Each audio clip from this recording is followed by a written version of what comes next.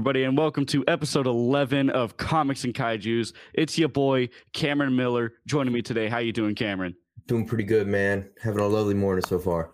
Lovely morning. We're doing kind of an early episode today. Hope you guys don't mind. Today we are reviewing Mothra versus Godzilla 1964. Cameron, as usual, take it away, man. Yeah, man. So Godzilla's back again. He's ready to kick some more ass.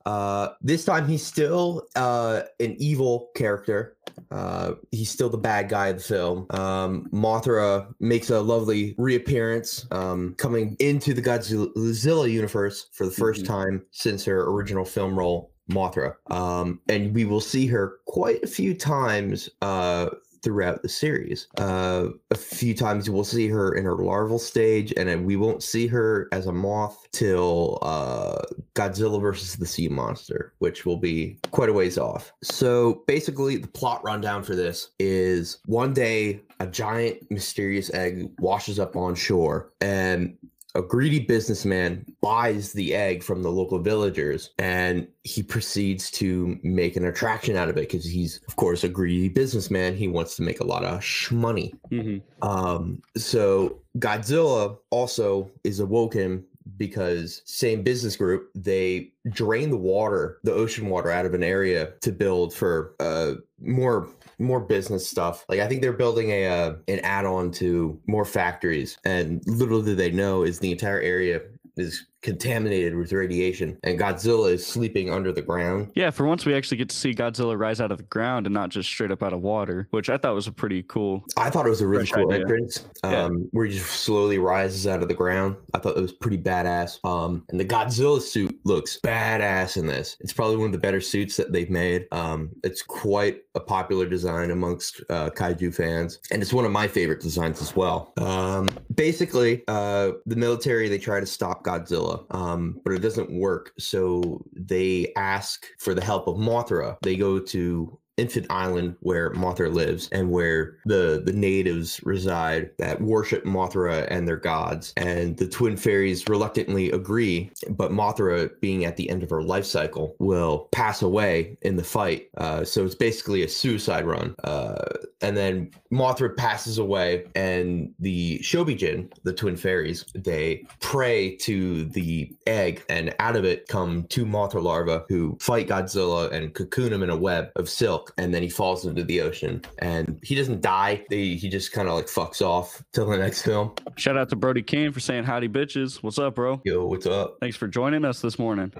But let's talk about these characters that are going on with it, man. Like we had two villains this time, the two corporate guys. One of them is usually smoking a big fat stogie, which I thought was really cool. And the other one was sporting almost a Hitler stash. It was definitely maybe some symbolism behind that one. Well, there might be, because there's another guy that had I'm just going to call it the toothbrush stash. There's another guy that had one of those, but we don't really see him besides the one scene. He presumably works for the same business company.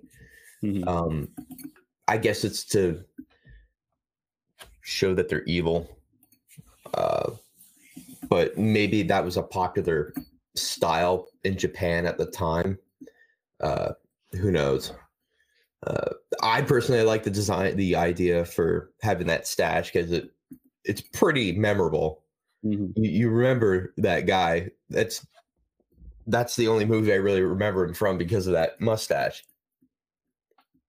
So basically these two business dudes, and then you have the recurring characters from other Godzilla films. You had the main character from Mothra, but you had the actor who played the character. It's not the actual character, which I think is a missed opportunity.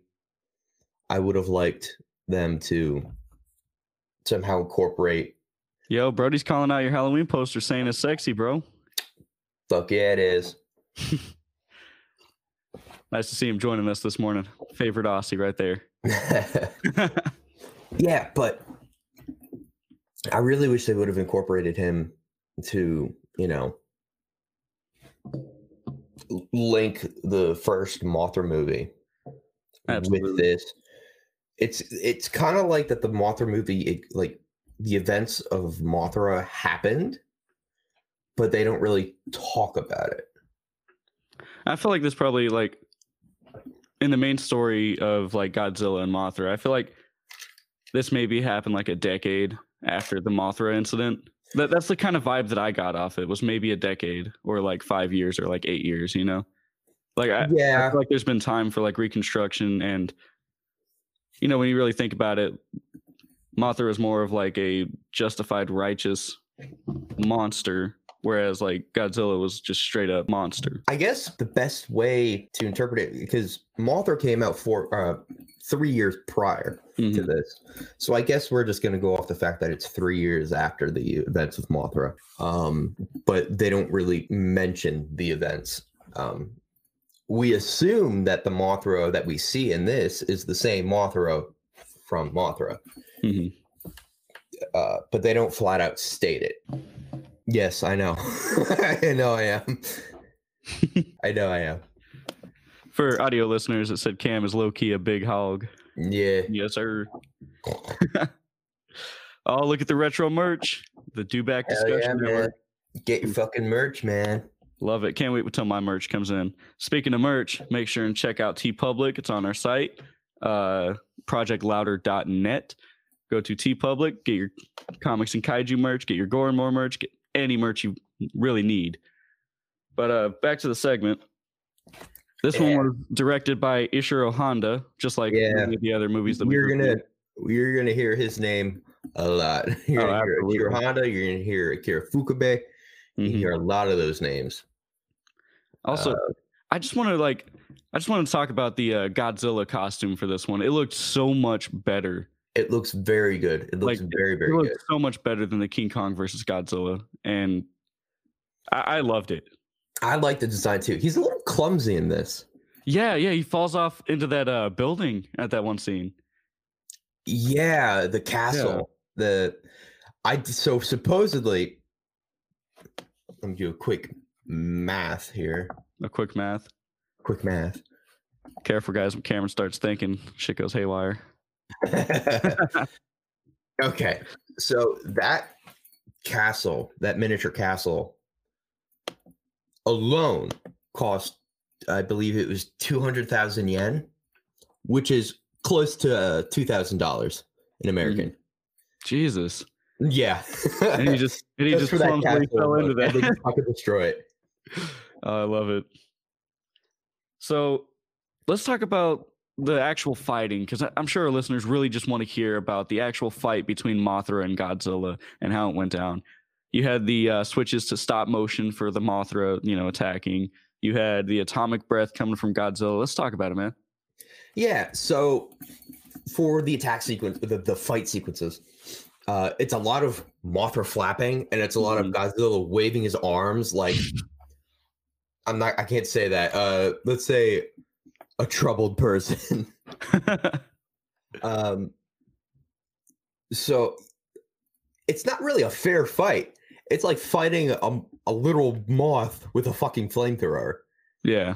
It's not really a fair fight.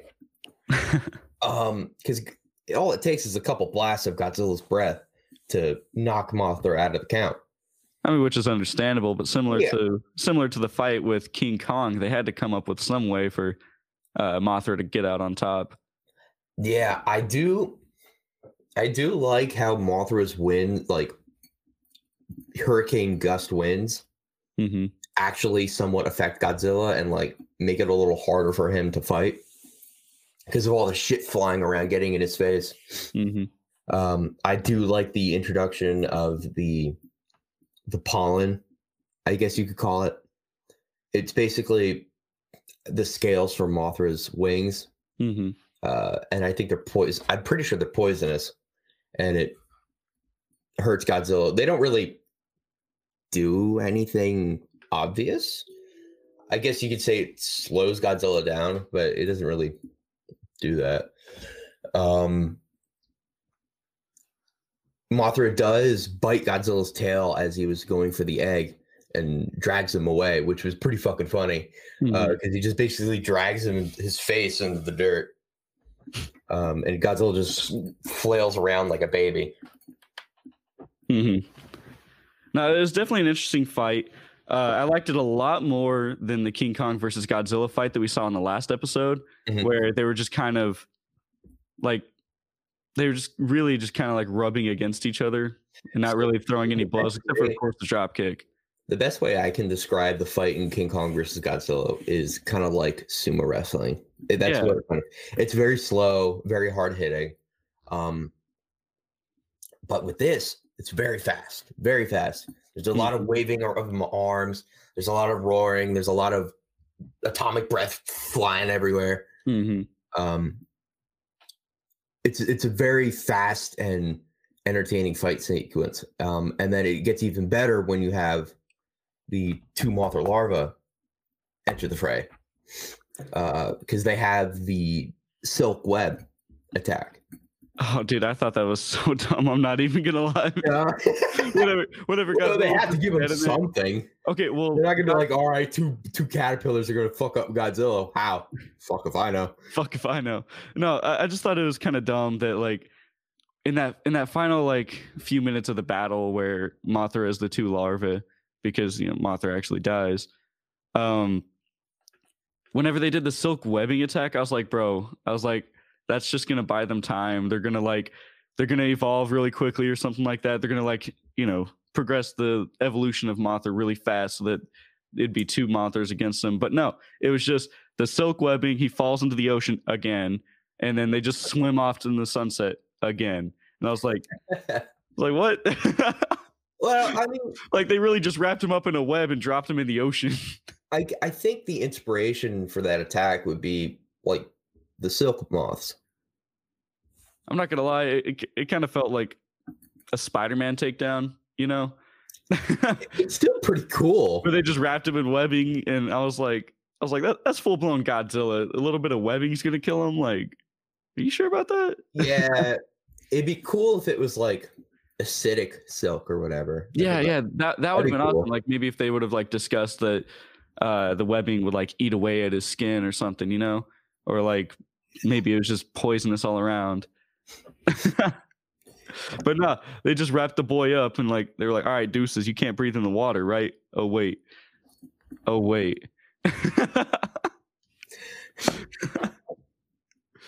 I had a blast with this movie though. It's definitely it's a great film. It's a great film. It's one of my favorite Godzilla movies.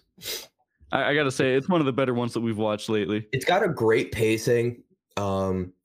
There's always a lot of entertaining scenes. The characters are still quite likable. I love the greedy businessmen in this. They're, what's the word I'm looking for? Awful yet very likable, I guess. They're definitely likable villains. They're very likable characters in terms of a villain.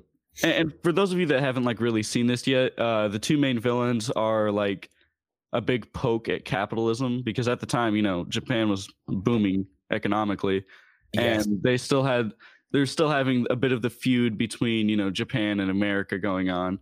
Yeah, so there's a lot of like anti-capitalist kind of like satire. I'd say it's like satire kind of pushed into it. Yeah, I would go with satire on this. And as usual, the Godzilla movies are actually surprisingly political. For them, anything has a price, because the guy buys the egg. And it's funny how he buys the egg. the villagers, they find the egg and they bring it ashore, and it's technically their property, because it was in their fishing waters.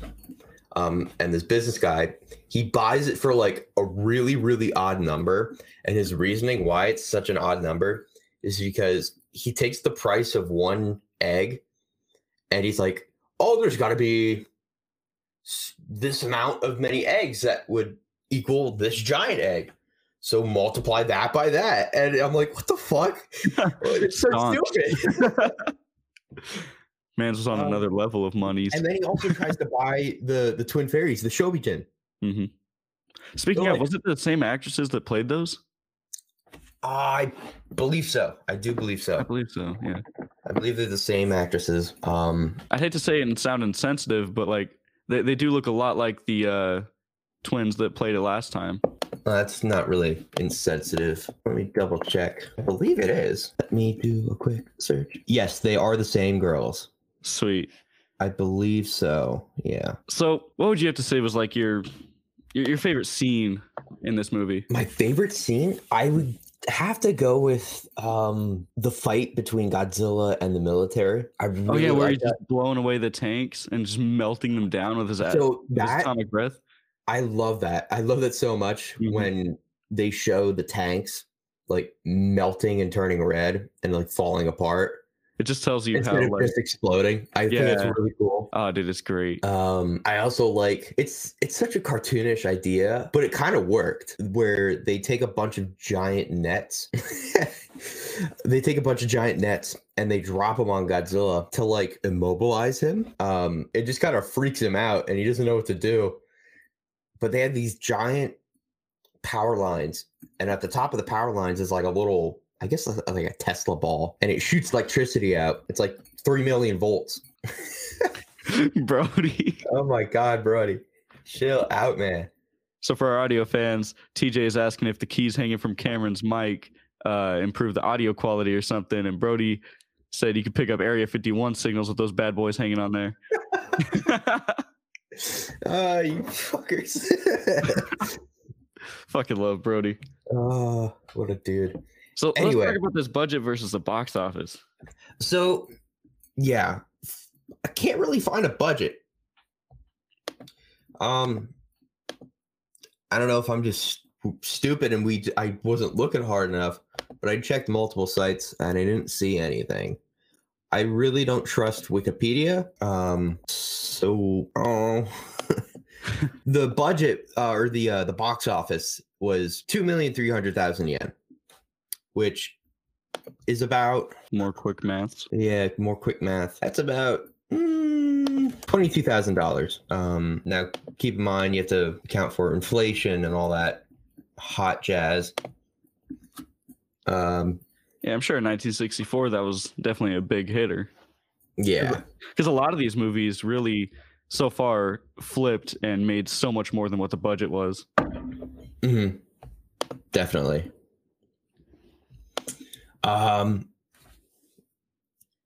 Let's also talk about the differences between the original Japanese version and then the American release that happened later on in the year, November. Oh, that's gonna have to be all you then. I haven't seen both versions. Well, there isn't really much of a difference. There's a lot of small things like the newspaper article being different. And then you have like some audio differences, some soundtrack differences. But the big major one is the fight scene between Godzilla and the US Navy. Now, the scene was it wasn't made just for the American release. It was actually supposed to be in the original cut. But what happened was they didn't want to get a lot of pushback from the public because they think it wouldn't have been, a good idea to show the US Navy firing on Japanese soil because they're still pretty touchy about World War II and all that stuff. So they opted out of it. But they kept it in the American release. It's still really cool. There's a lot of big explosions. Godzilla falls on the ground, he gets back up, keeps getting knocked down. But at the end, it's pretty much, it was all for nothing because he just walks away from it.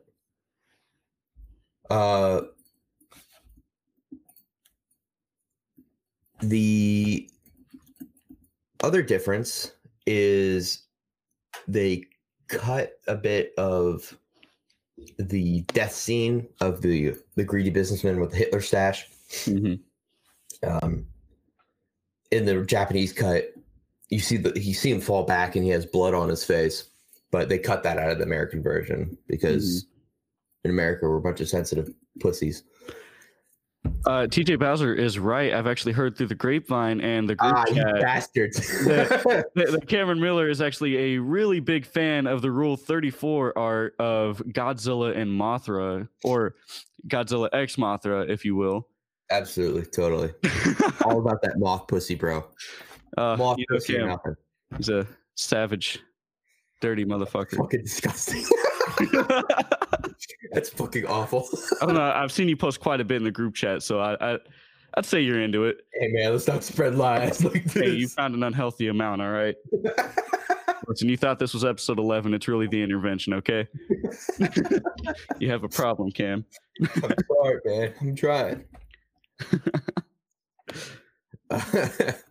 So I really liked the editing in this one. It felt very smooth. It wasn't really like jumpy as some of like the other movies that we've reviewed were, where it like just quickly jumps to like totally different shit or like really weird camera angles. You know, I really liked like the angles that they fought from. I liked the angles that we got to view it from. I liked just the way it kind of cut during the battle. Even the stop motion actually looked really smooth to me.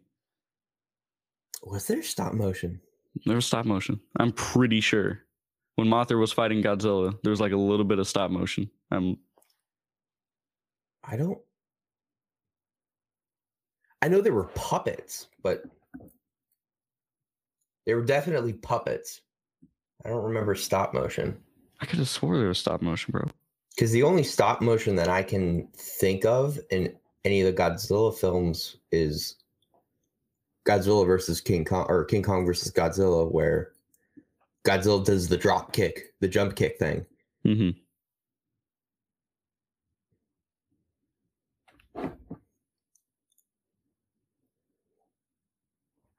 But there were definitely puppets. The puppets look. I liked Mothra's look. What? I liked Mothra's look in this. Yeah. She looks old. She looks older. I thought you were going to say she looks kind of hot. I'll kick your ass.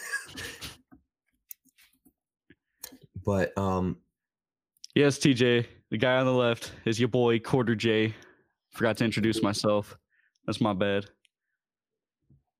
So let's get down into the rating of this movie. What would you give it 1 out of 10 and why? I am gonna go with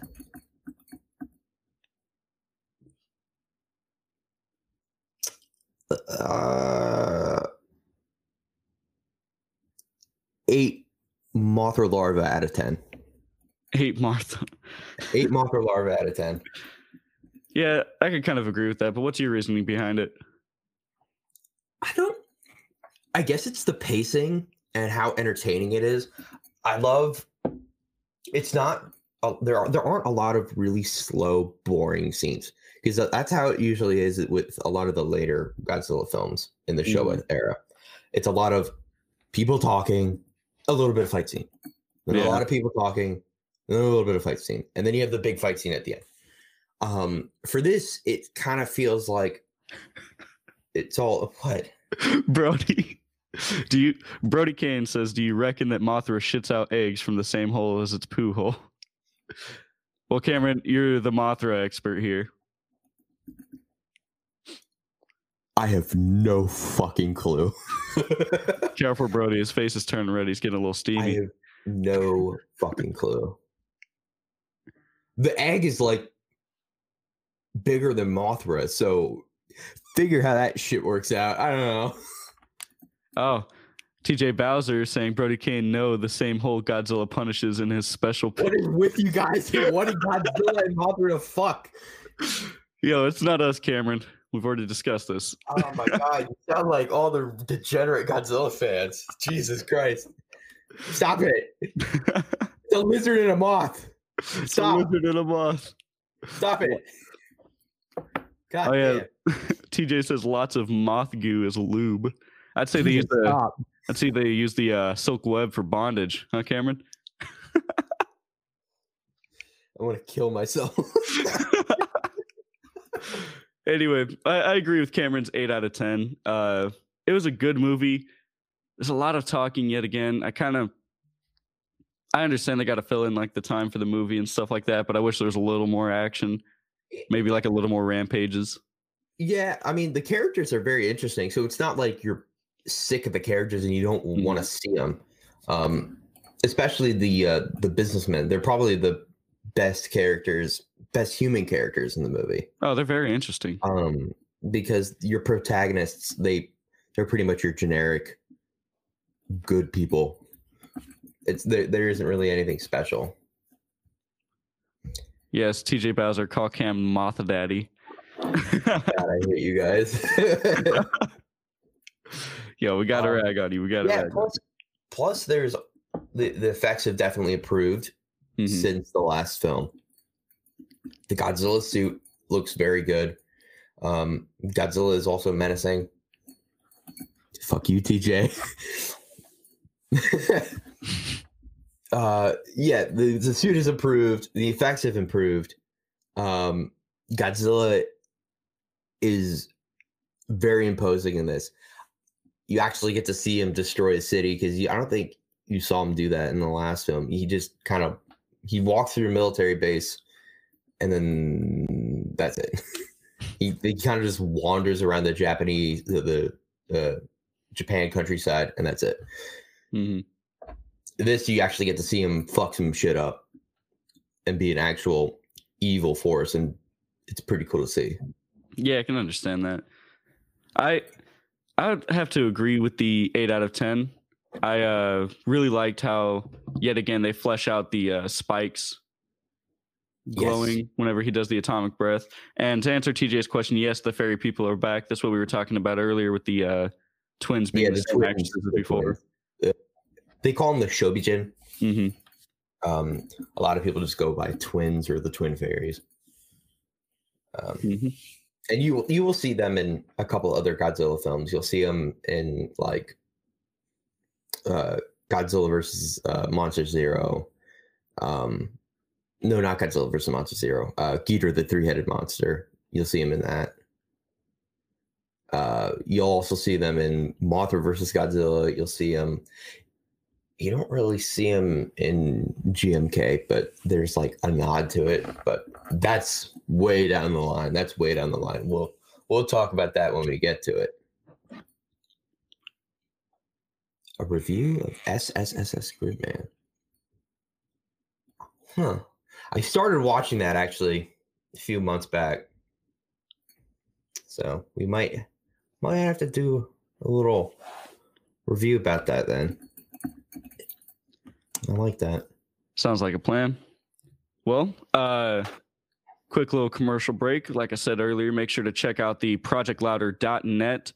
Go to the TeePublic drop down under the merch and check out some comics and kaiju merch. And if you're not really feeling the comics and kaiju, make sure to check out the other ones like Gore and More, Ghoulies Unflushed, and many other merch.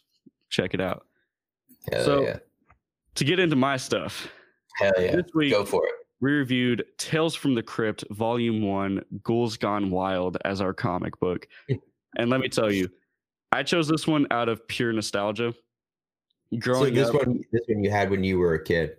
Well, growing up, I'd only read like one, maybe two of the Tales from the Crypt comics, and I don't even remember which issues they were. But I watched the Tales from the Crypt movie because my mom had like a 2-set movie. It was like, I think it was Bordello of Blood. I think they reviewed it on Gore and More. It was Bordello of Blood and Demon Knight. Okay. And I really enjoyed it. And the entire drive behind Tales from the Crypt is just pure nostalgia from when I was a kid watching it. And when I saw, the comic, I was like, bro, this is what we're going to have to do. This is it.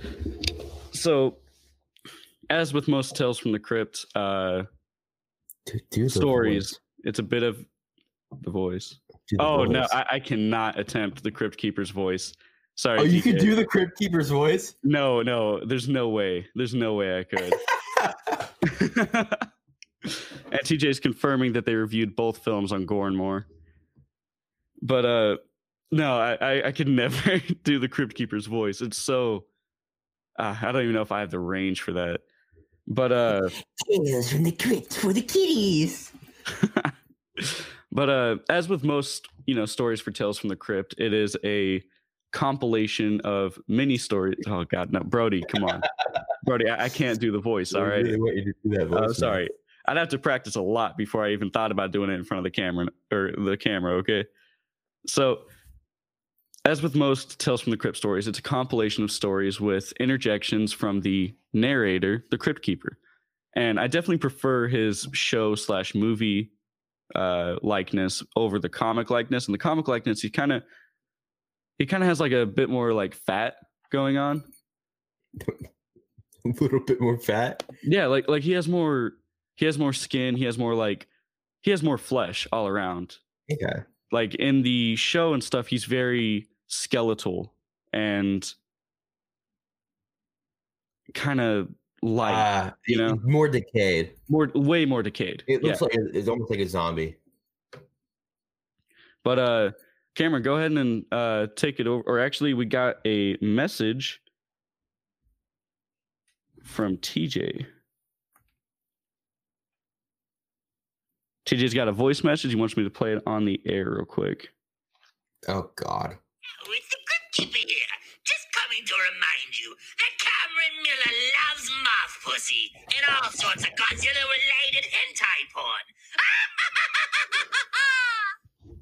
Oh, that laugh gave me chills, TJ. Jesus. Is this gonna be like a trope thing for me? Yes. Where it's like I'm the fucking hentai addict. What is this? I'm sorry. Who wanted us to review Monster Musume for this episode?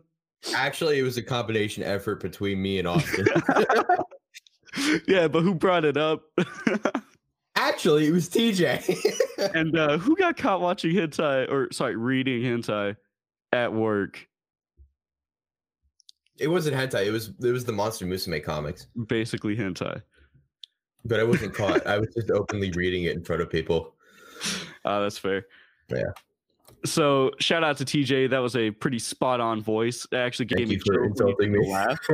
It gave me chills when he did the laugh, not gonna lie. Anyway, let's talk about the first story that's brought up. So we should also tell them that it's multiple stories all in one. That's what I was saying. It's a combination of like a bunch of mini stories with interjections from the Crypt Keeper. So the first story follows this like small town, and it follows this couple that work at a diner in the small town, and basically their neighbor dies, and there's like a lot of drama. They're like, well, who's going to move into the house? Like this is big drama because, like I said, small town, everything gets noticed. So they're kind of discussing on who would move in, and the guy that ends up moving in is this, like TJ said, told like an anthology, like just a complete collection of little horror minis, or kind of horror comedy minis, if you really. But anyway, this like artist guy moves in next door to the house where the people died, and the couple that are his neighbors are very confused by him because he doesn't seem to really go out during the day. He doesn't really like have like a job that they've noticed. So one night they're up at like midnight, as most people do, and being the nosy neighbors they are, they were like looking out the window seeing what the artist guy was doing, and they saw him getting in his car and driving. They're like, what, let's go follow him. Let's see what this guy is about. Like, is he some creep? And basically they follow him to the cemetery, and they're like, what is he doing in the cemetery, and why is he carrying like art supplies and stuff? And this is when they find out that he was an artist. He was drawing or not really drawing, painting ghoulified characters like Mona Lisa, which is shown in the cover art for this comic. And he also paints basically like what he would imagine the ghoulified versions of the people in the cemetery were. And he draws like a lot of inspiration from painting in the cemetery because it kind of gets him in the spooky vibe, kind of. And they do some more digging, and they're like, man, that's so weird. I wonder like what people are, buying it for. And they find out basically that each painting is selling for, on average, like $50,000 a pop, which is pretty damn good for paintings. This guy doing a great job. And basically they find out that he is going to do this auction and they've kind of planned out how long he'll be gone, and they're going to break into his house. And at first, the wife was telling him like, no, we shouldn't do this. It's wrong. What if we get caught? And he kind of just kept talking her into it. And they wait a few hours after the guy leaves to go to New York for this auction. And they break into his home and they start grabbing paintings and taking them back to the house, just going back and forth, grabbing paintings. And the dude decides to go back for one more trip, even though the wife was like, no, we have enough. We can, early retire off of this. We can go retire in Florida. This should be it. We should stop. And he was like, no, just one more. You should see all the stuff this guy has. And he goes back in there. And as he's like coming out with the paintings, a gun is pointed at him, and it's the artist guy. And he's like, what are you doing here? You're supposed to be in New York. And he was like, imagine my surprise when my house alarm goes off and I turn around to come back and it's my neighbor breaking into my house.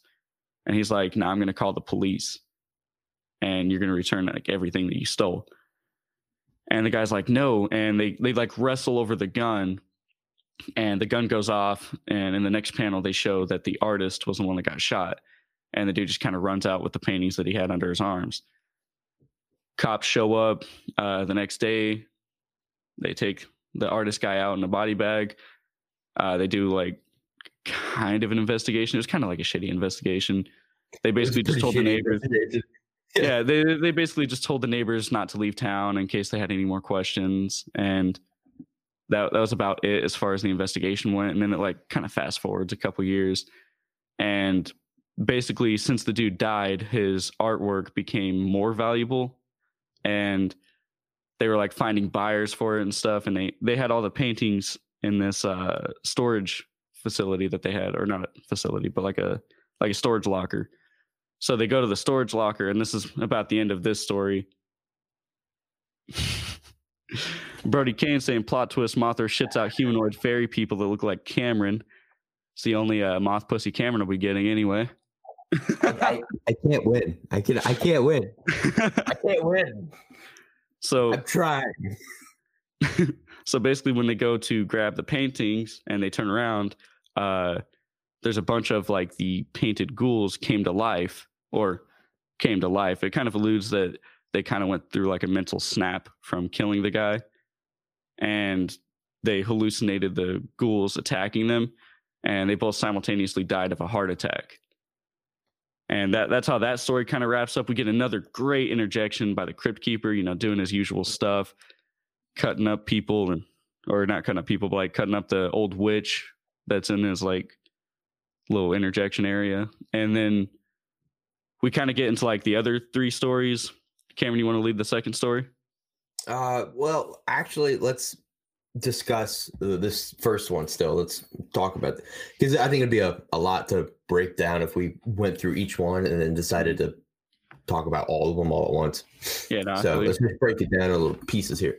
So let's talk about the artwork. Oh yeah, you weren't a big fan of the artwork. I respect all styles of art. Everyone has their own unique style. But this, I wasn't a fan of this one. Because I really like a lot of detailed art. Mm-hmm. This was a little bit too blocky for me. It was very simplistic, very cartoonish and blocky. It's a unique design. Cartoonish. It's probably the most unique looking out of all the stories. But for me, it just wasn't my cup of tea. The story is good. The artwork, it's just the art that kind of throws me off. That's my input on the artwork. I love the idea that because they kind of leave it loose on like if they're hallucinating or if the paintings actually came alive. Mm-hmm. Which is very Tales of the Crypt. Yeah. I love that it's a small town where everyone knows everyone. Because when the one officer is talking to the neighbors, yeah, they know him by name. Yeah, they know him by name. Mm-hmm. So that adds a little bit more tension. Because imagine how hard it was to like lie to a friend. To lie to your friend and to also hide from everyone in your town that pretty much knows you on like a very personal basis, that like you murdered someone. Oh yeah, I'm sure it was definitely a hard strain for the characters. Yeah. Still love the story. Oh no, it was definitely an intriguing story. Yeah. On to the next story. It is for series collectors only, is the title. And basically, what happens on this story is you have this guy. He lives with his mother. I'm guessing in his 30s. He's pretty much like a social outcast. He's a nerd, and he likes to collect figurines. As I stare at my NECA and Godzilla figures. You realize that this is you. I'm like, oh, fuck, that's me. But he's definitely a relatable character to all of us collector nerds. To a lot of nerdy people. But he's not really a likable character. He's kind of an asshole. He's rude to his mother. He's always late to work. He only cares about his figure collection. And one day after work, he goes to the local collectible store and he finds this really interesting looking figure, and it's from Japan, and the box is all written in Japanese and everything. And he's looking at it, and this really shady worker at the store comes over, and he's like, I see you have a liking to that figure. It's very special. And he's like, it's very rare as well. And the guy thinks he's bullshitting just to sell it. At first. And then he goes home, and then he's on the computer and he's doing a bit of research, and he can't find anything about it. He can't even find a picture. So he's like, fuck, I really want that figure. Yeah, it must be super rare. Yeah. It's a one-of-a-kind piece. So he asks his mother for some money. But she doesn't give it to him. And he snaps at her and comes at her, who she also collects figures as well. But they're like, I'm guessing it'd be the equivalent to like porcelain dolls. And insults her for, collecting porcelain dolls and stuff. Speaking of collecting porcelain dolls, this takes the pot shot that we see very often with people that collect like action figures and stuff like that, where people go, "You collect dolls?" That kind of joke is very running through it. Yeah, his mom calls them dolls. And yeah, they're not dolls. They're not dolls, Mom. They're highly accurate, articulated, micro-articulated figures. Which I'm not gonna lie, I've said stuff like that. I'm like, they're not dolls, they're figures. It's definitely very fun. To make myself sound like less of a fucking geek. Yeah. But anyway, she doesn't give him the money, and he's pissed about it. So next day when he's at work, he steals money from the register, and he goes to the store, buys the figure, and puts it in his collection, and he's looking at it. And then the next day when he goes into work, his boss fires him because he saw on the camera that he took the money. At first, I don't think he was going to fire him if he had the money still. I think the boss would have given... He was still going to fire him. He said, if you don't return the money, I'm going to call the police. Yeah.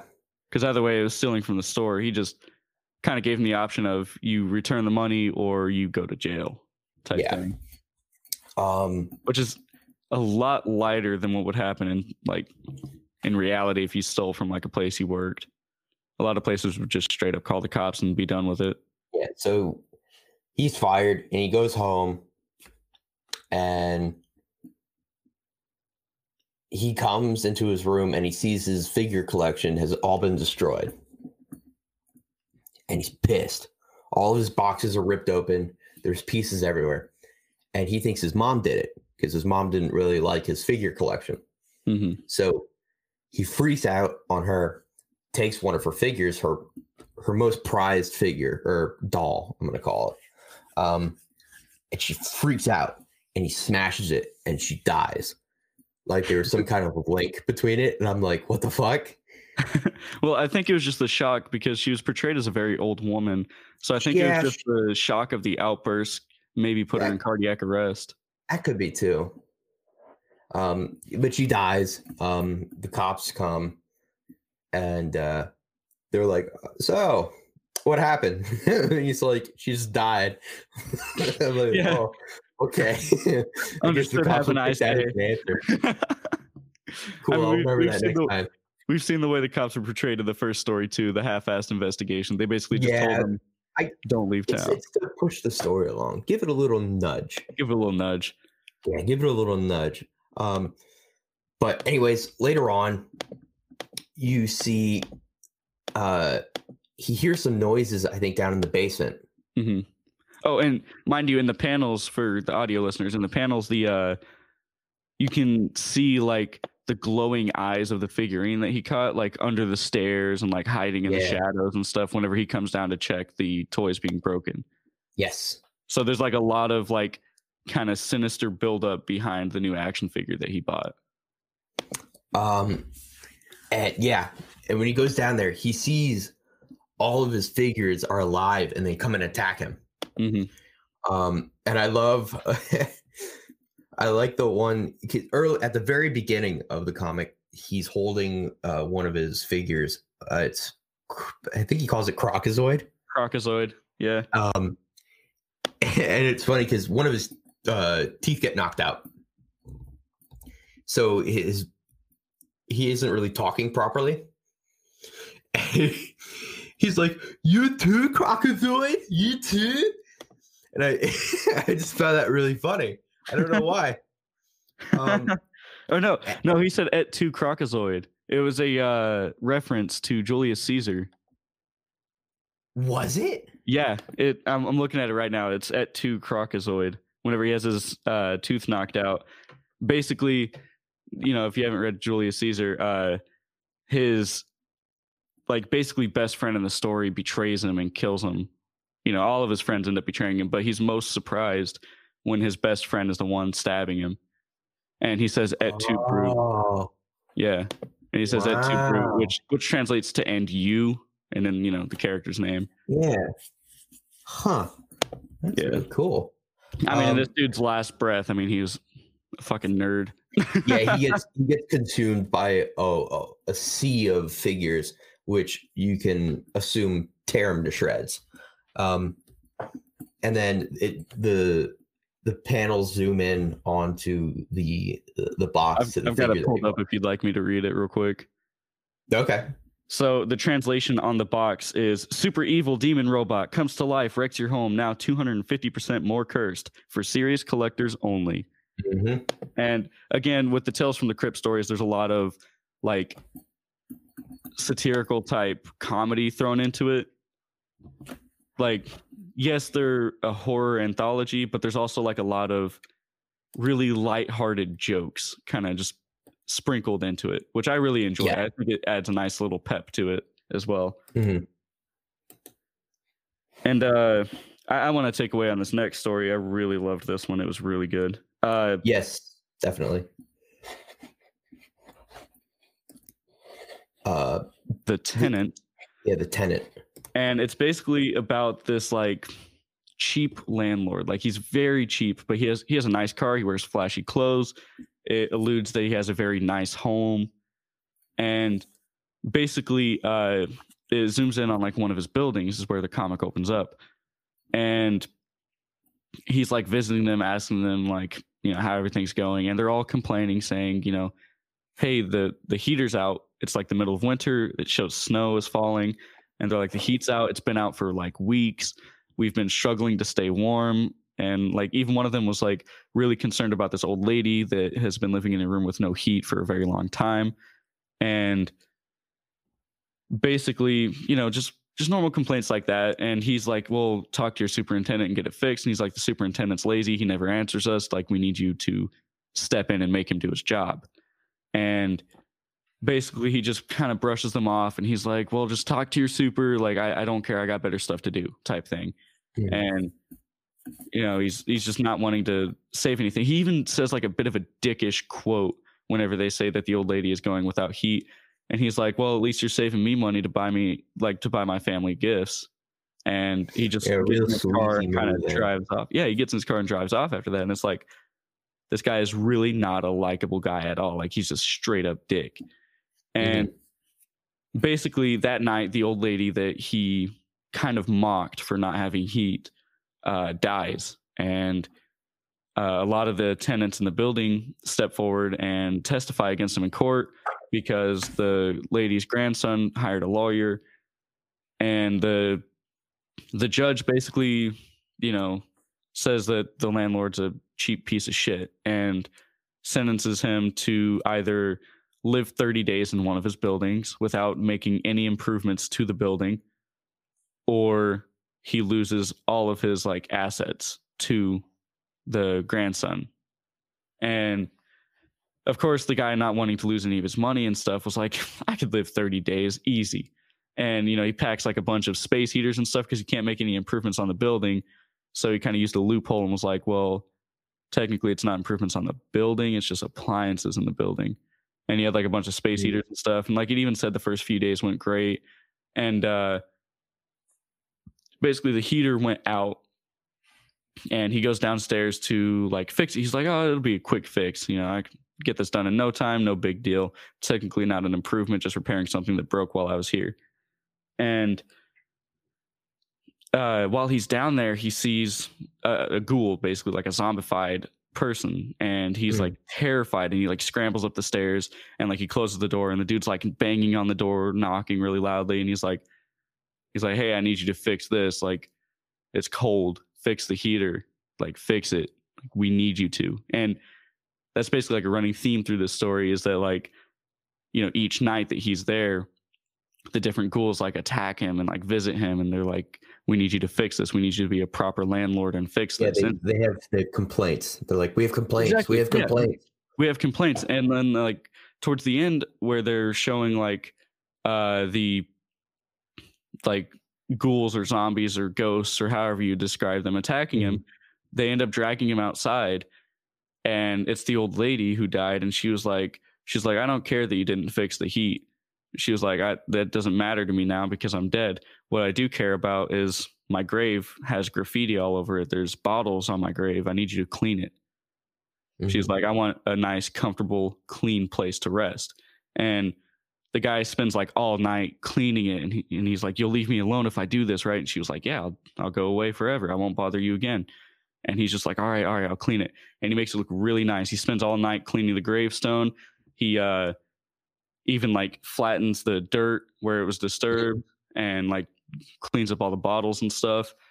And he's like, sweet, they left me alone. And he turns around and there's more, and they're like, what about ours? Like, why'd you only clean hers? You know, you're supposed to be our landlord. Clean my grave too. And he was like, what? You guys said you'd leave me alone. And they were like, no, we still have complaints. You fix our complaints, we'll leave you alone. Yeah. And in this one, compared to the other two stories, there's a lot of character development that goes through this guy, because in this story, he doesn't actually die. The other characters, they died. And in this story, he kind of goes through this character development where he becomes less of a dick and more caring towards his tenants. And even after he's finished with it, it describes that he comes back every month. He redeems himself. Yeah, he comes. It even says he comes back every month to that grave plot. Even while he's still, he's still very rich. He still lives in his very nice multi-million-dollar mansion or whatever. He still got the nice car, but he comes back to the site to care for the apartment and the grave site every morning. It even alludes to him treating his tenants better, because there's like in that final panel where he goes back with the shovel and the paint supplies and the cleaning supplies, it shows like some of his tenants that you saw at the beginning in the background, like smiling. So it kind of alludes that not only is he taking better care of the grave itself, but he's also transitioning that into the rest of his duties as a landlord. Like he's becoming less of a cheapskate on him. Yeah. And I feel like that was a really cool level of character development. I definitely wasn't expecting much character development in a Tales from the Crypt story, but I really enjoyed it. Out of the anthology, this one was my favorite in this one. This is my favorite one. And they definitely have that recurring theme of kind of irony, like you reap what you sow type thing. Yeah. Going on with this one. I like it because there's that, it's not like they kill him. They could have easily killed him and drug him, like they could have drug him into the ground or whatever. Oh yeah. But I'm kind of glad they didn't. I like how he improves his morality. He becomes a better person, which I like to see in a character. I like to see a character grow. I'm sure we all like to see the antagonist of the story get his comeuppance and either gets killed or his life is ruined, but he's still rich and everything, but he's become a very nice person. He's become a better person. Art style looks very good in this as well. Yeah, I bet you're a big fan of the art on this one versus that first comic. Yes, I am. This one was pretty good, and then the for series collectors only, that one was pretty good as well. But they were a lot more detailed and less cartoonish, for sure. Yeah, shall we jump to the next story, the last story? Runaway Roadkill. Take it away, Cam. Yes. So this takes place in the big city. I'm just gonna say it's New York. Yeah, it's probably some big city like New York or Chicago. Yeah. And it revolves around this really snobby, bitchy fashion lady. She's the owner of like I guess it's her own brand of clothing. And she has like purses and dresses, shoes, everything. And she treats her employees like dirt. She even rips the dress that the one girl was wearing that was made by her mother, because it wasn't her own line, and it wasn't her own line, and it looked worthy. She basically spits on everyone. I'm surprised any of them still stay with her. But yeah, she treats everyone around her like a lesser person because they don't have, I guess they don't really say why she treats them like that. I guess it's just part of her just shitty personality. It's just part of her character. She's just a very rich, snobby bitch. And her employee, the one that she ripped the dress off of, well, not off, she tore the dress. She was supposed to talk to I'm going to say an Army veteran who's missing an arm. Yeah, he was an Army veteran. Because she wants to like collaborate with him and produce a new clothing line, and she's doing it only for to make PR. herself, only for PR, to make herself look better. But while she's insulting her employee, he's right behind her and he hears all that. And he's basically like, yeah, I don't want to work with someone like you. Someone who treats their employees like dirt. And of course, after she sees his like fashion line, she's very blown away. So this kind of pisses her off. Yeah, it pisses her off, and she's insulted that he would say something like that. And as he's walking away, she pushes him out the window, and he falls out of the building to his death. Little did she know was that the soldier was that employee's brother. And then her clothing line starts to, what's the word? Come to life. Come to life, I guess. They get possessed. Turns out that the girl and her mother are like, what would you call them? They were goddesses. They're goddesses. Yeah, the mother was the goddess of inanimate objects. Okay. Yeah, because I thought they were just like witch doctors or whatever. Like they did some voodoo. Yeah. On the objects, and basically her clothes come to life, and they start to kill her, and she dies, being choked to death by her corset. Not only that, what I really appreciated about the irony in this one is that whenever the clothing started to attack her, she was about to go on the runway. And whenever it started to attack her, she tried to flee, but she ended up fleeing onto the runway. So not only did she die, but she died being humiliated by the very thing that like she fought so hard to uphold. And I feel like it was a very, like I said, with this story, with these stories, there's a lot of reap what you sow type messages just kind of seeded into it.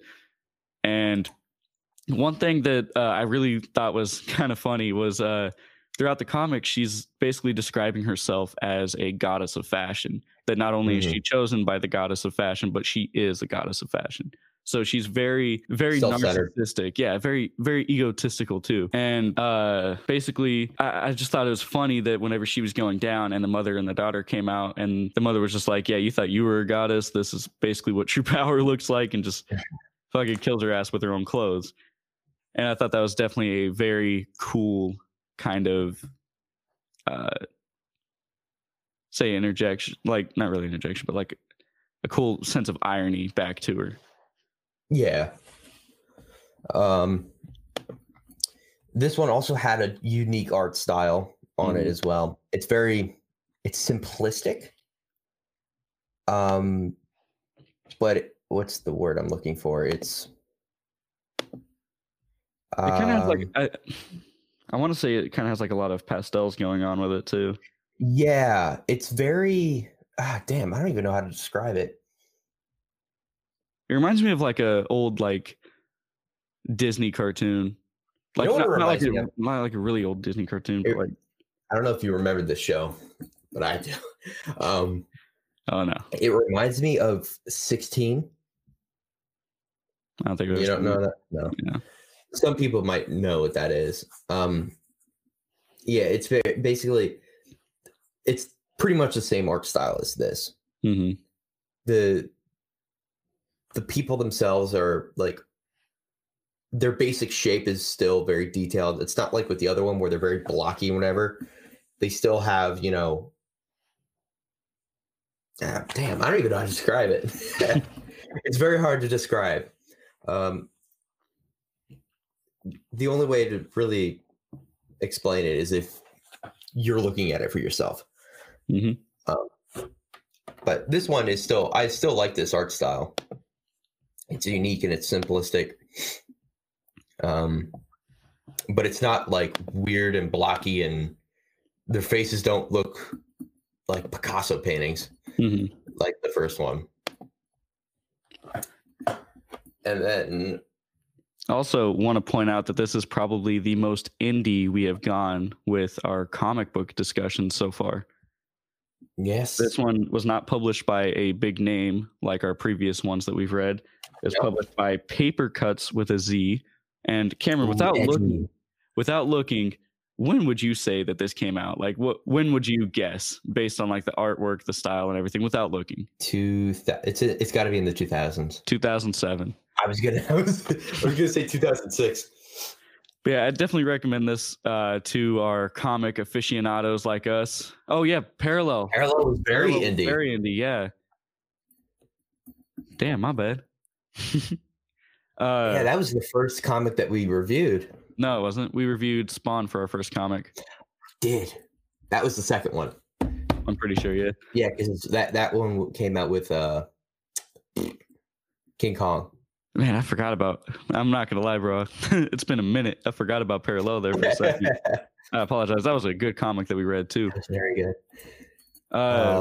So, Cameron, what would you say? Like we were discussing earlier, instead of doing a favorite panel like we usually do, which one was your favorite story of the four and why?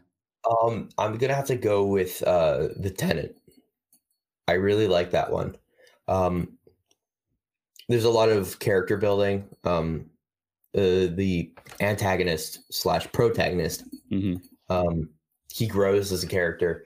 He lives at the end, which is different from all the other ones because all the antagonists in every other story dies.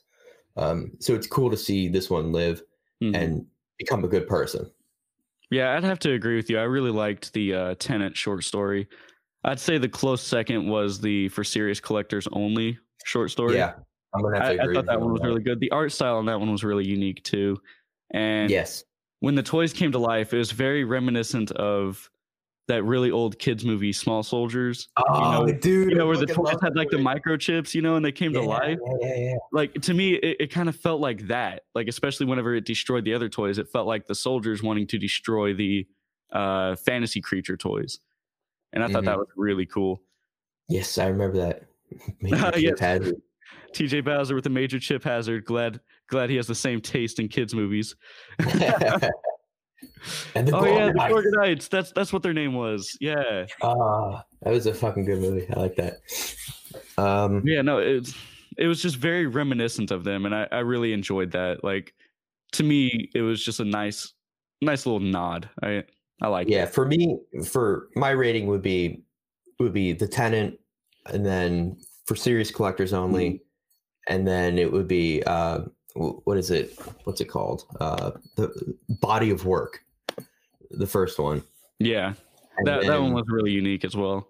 Yeah, even though the art was a little for me, the story was good. I still like the story, and I it still beat the last one in the anthology. I wasn't really huge on the Runaway Roadkill one. It was nice. Like it had a nice sense of irony to it, but it was also a lot shorter, and like it was short. A lot happens in a lot less time compared to the other short stories that were in this. Yeah. Plus, it was a little confusing because they had a bunch of text boxes that I would say are from her mind. Some of the text boxes were from the Crypt Keeper himself. You got to think he's narrating these stories as well. That's true. Well, because there was a bunch of things where it kind of seems like it's from her point of view, and it kind of confused me. I was like, well, is this her or is it not? So yeah. Anyways, that's my review or my I'd say my overall rating is for this comic as a whole, with the two stories, being the main leaders as the Tenant and the For Serious Collectors Only, I'd give it a solid 7 or an 8 Crypt Keeper keys out of 10. So I would go with a 7 Crypt Keeper keys. A solid 7. I could see that. If you like really cheesy jokes, for our listeners, if you like really cheesy jokes, some fun little satire, a really strong sense of irony, this is the one for you. Now, if you're going into this expecting the level of horror comedy that Evil Dead produces, you're not going to get it. You're going to be disappointed. This is made for a younger audience, and it's still good. It's definitely leaning more towards comedy than it is horror as well. Yes. And by comedy, I mean like a lot of cheesy jokes, a lot of them really borderline dad jokes, and I feel like it kind of adds to the charm. Yeah, it's still good, but if you're looking for something a little bit more hardcore, you ain't gonna get it on this one. Yeah, it's just a fun little, I'd say it's kind of a slice of life comic. Like it's just nice. The best time I would say to read this is when you're bored and you're laying in bed and you want something to read. Give this a read. Gives you it's cool little spooky stuff here and there. Gets you into the mood. Or in like a waiting room in the doctor's office, because it's perfect. It's the perfect amount of pages for like a quick little wait room read. Yeah, they're not long stories. You can read each one in like 10 minutes. I mean, it's only 111 pages. It's quite a small comic compared to some of the other ones we've read. Yeah. But I really liked it. I think it was pretty good. I definitely recommend both the movie that we reviewed and the Tales from the Crypt. But of course, Tales from the Crypt kind of has a soft spot in my heart from my childhood. Yeah. Thank you, TJ, for saying good episode. We appreciate the support from TJ, Brody Kane, and the rest of Project Louder. Yeah, love them all. Fucking love them all. But I'd say we kind of covered all the bases. It's about time to wrap it up and end our episode, as always, with a shot of tequila.